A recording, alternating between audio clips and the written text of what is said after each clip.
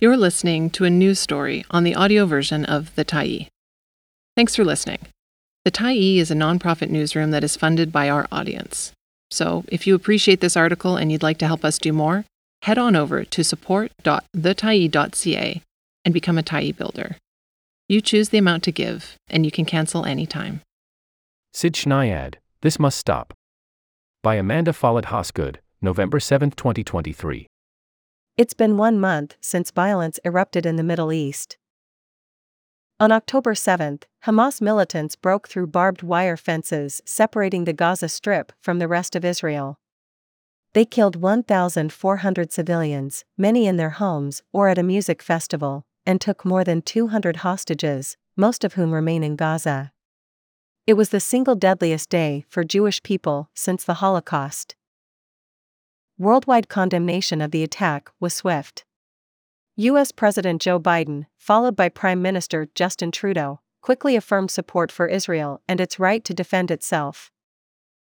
Almost as swift were calls for restraint. As Israel cut off food, water, fuel, and electricity to the barricaded Gaza Strip, home to 2.3 million people, and began an air offensive, UN High Commissioner for Human Rights Volker Turk called on all parties to respect international human rights law and avoid targeting civilians.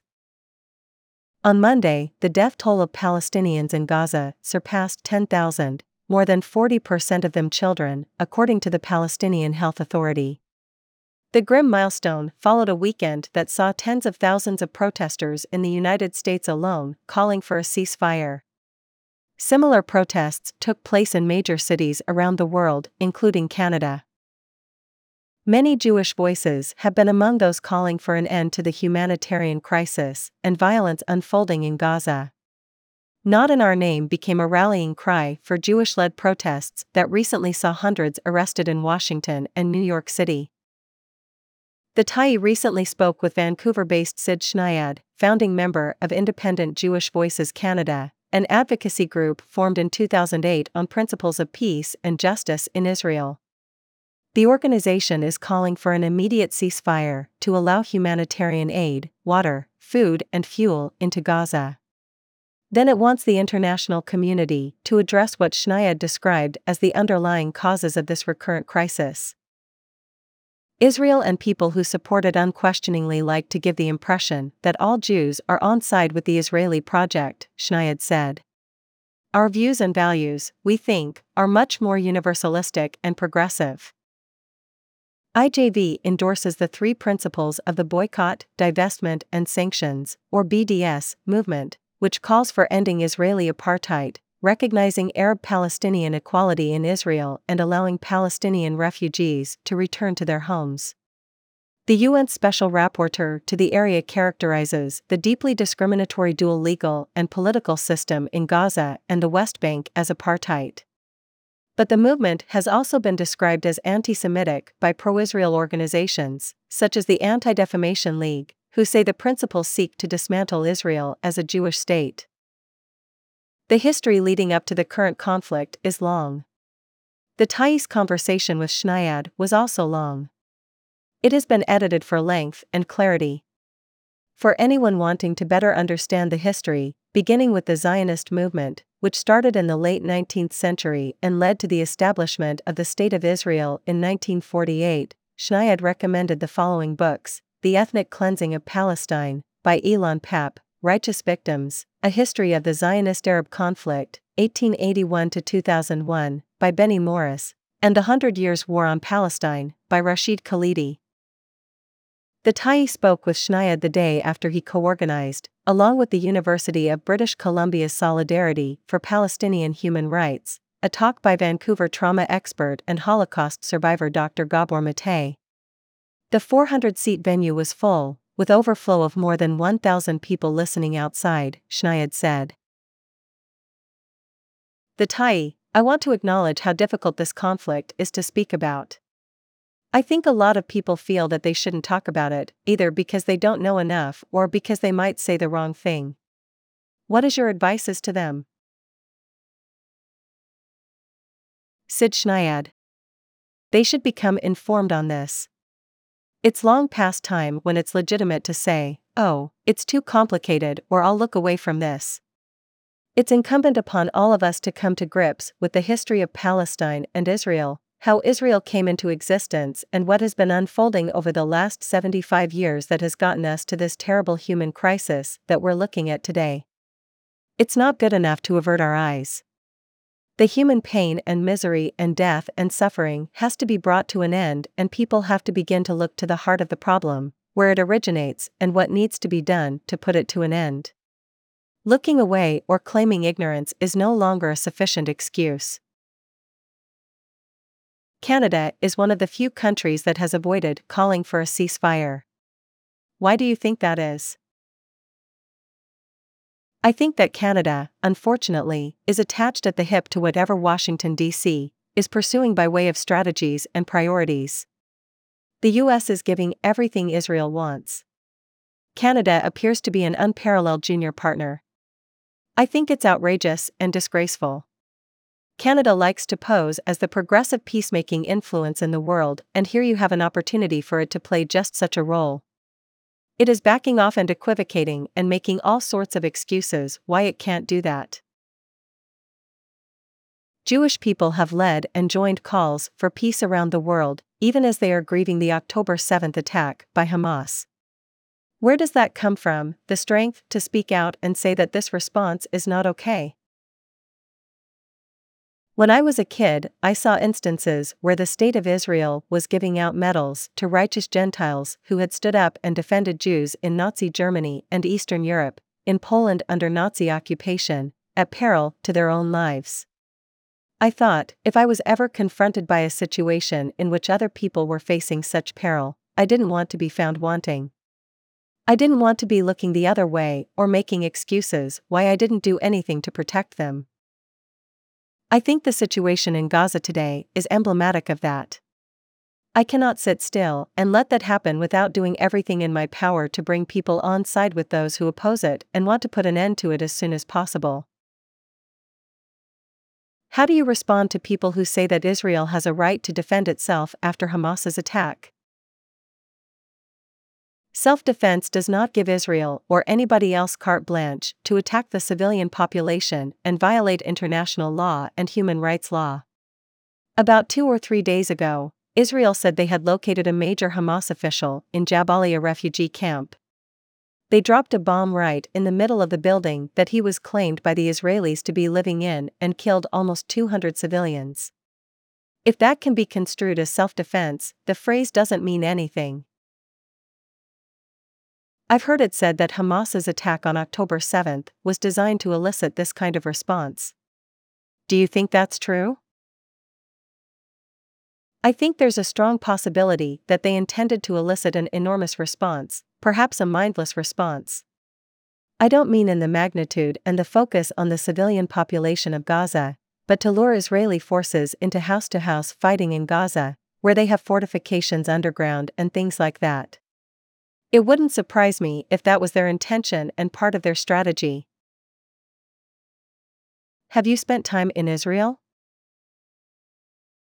I went on a solidarity tour organized by Independent Jewish Voices in 2010. We visited progressive Israeli activists and Palestinian friends and allies living in the West Bank. What I saw there was searing. One of the most horrific experiences I ever had was visiting the Israeli-occupied Palestinian city of Hebron, where 400 settler families are being protected by the Israeli army in an occupation that has effectively closed down the city. The Israeli government has imposed military occupation on the West Bank, so the people there live under military law. Since 1967, increasing numbers of Jews have been moving in, what we call settlers. They're setting up enclaves and pushing out the Palestinian population in increasing numbers. All of occupied West Bank is illegal under international law. The UN has declared it repeatedly illegal. Israel and its supporters refer to it as disputed territory. The international community does not dispute it. A significant number of settlers occupied Gaza, as well, but, after increasing confrontations, Israel withdrew its settlers in 2005 and sealed off the borders.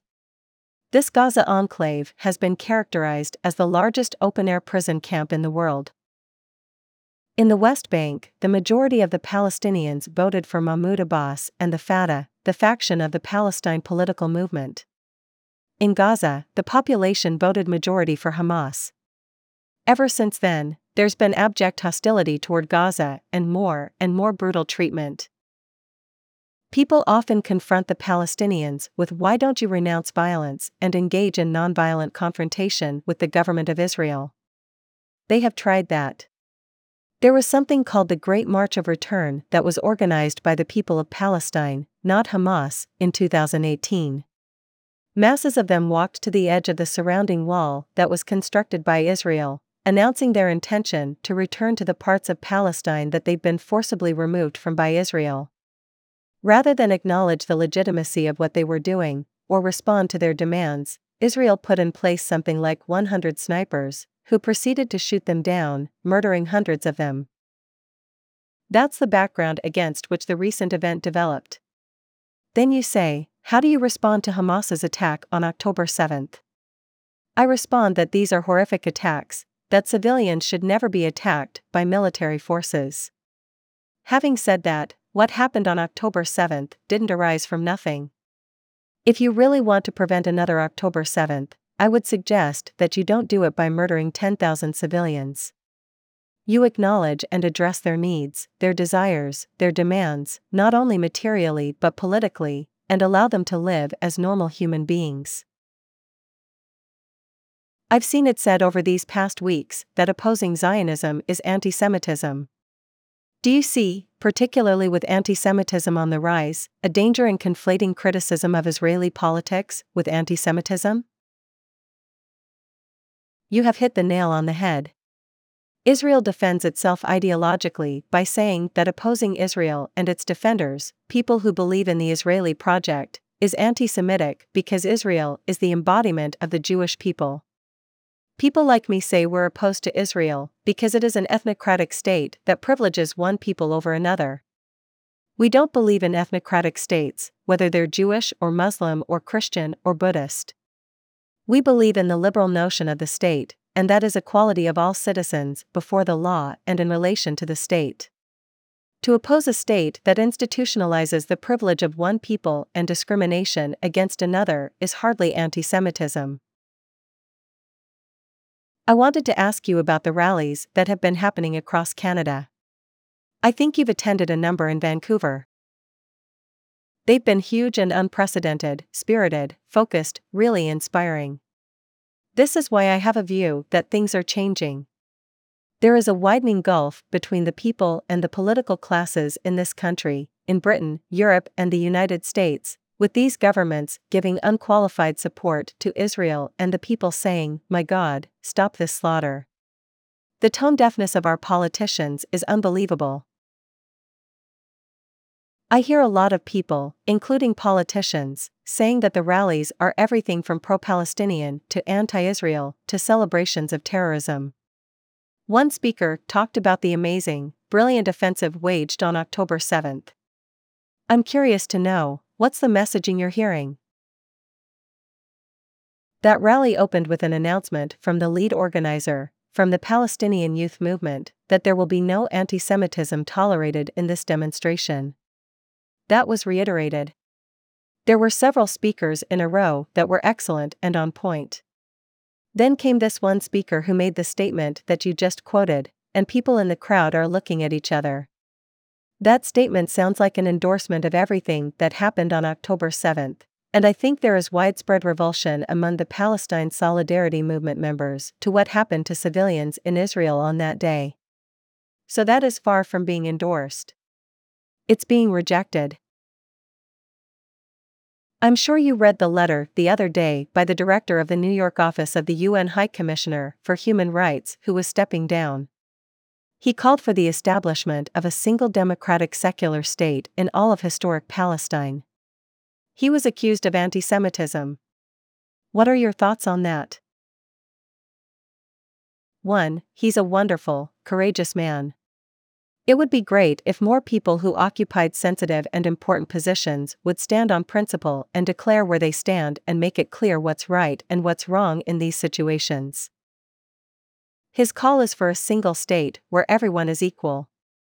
That's what I was talking about before, a liberal democracy as opposed to an ethnocracy in which Jews are privileged over non-Jews. I think that's eminently reasonable. I think it's preposterous to say it's anti-Semitic to call for equality of everyone before the law. The UN has tried for years to sanction Israel. The way that I would put it is that the UN has not been able to take action against Israel because the US has blocked attempts to take such action. When non-binding motions criticizing Israel have been raised in the General Assembly, the United States and Israel and Vanuatu and the Marshall Islands vote no.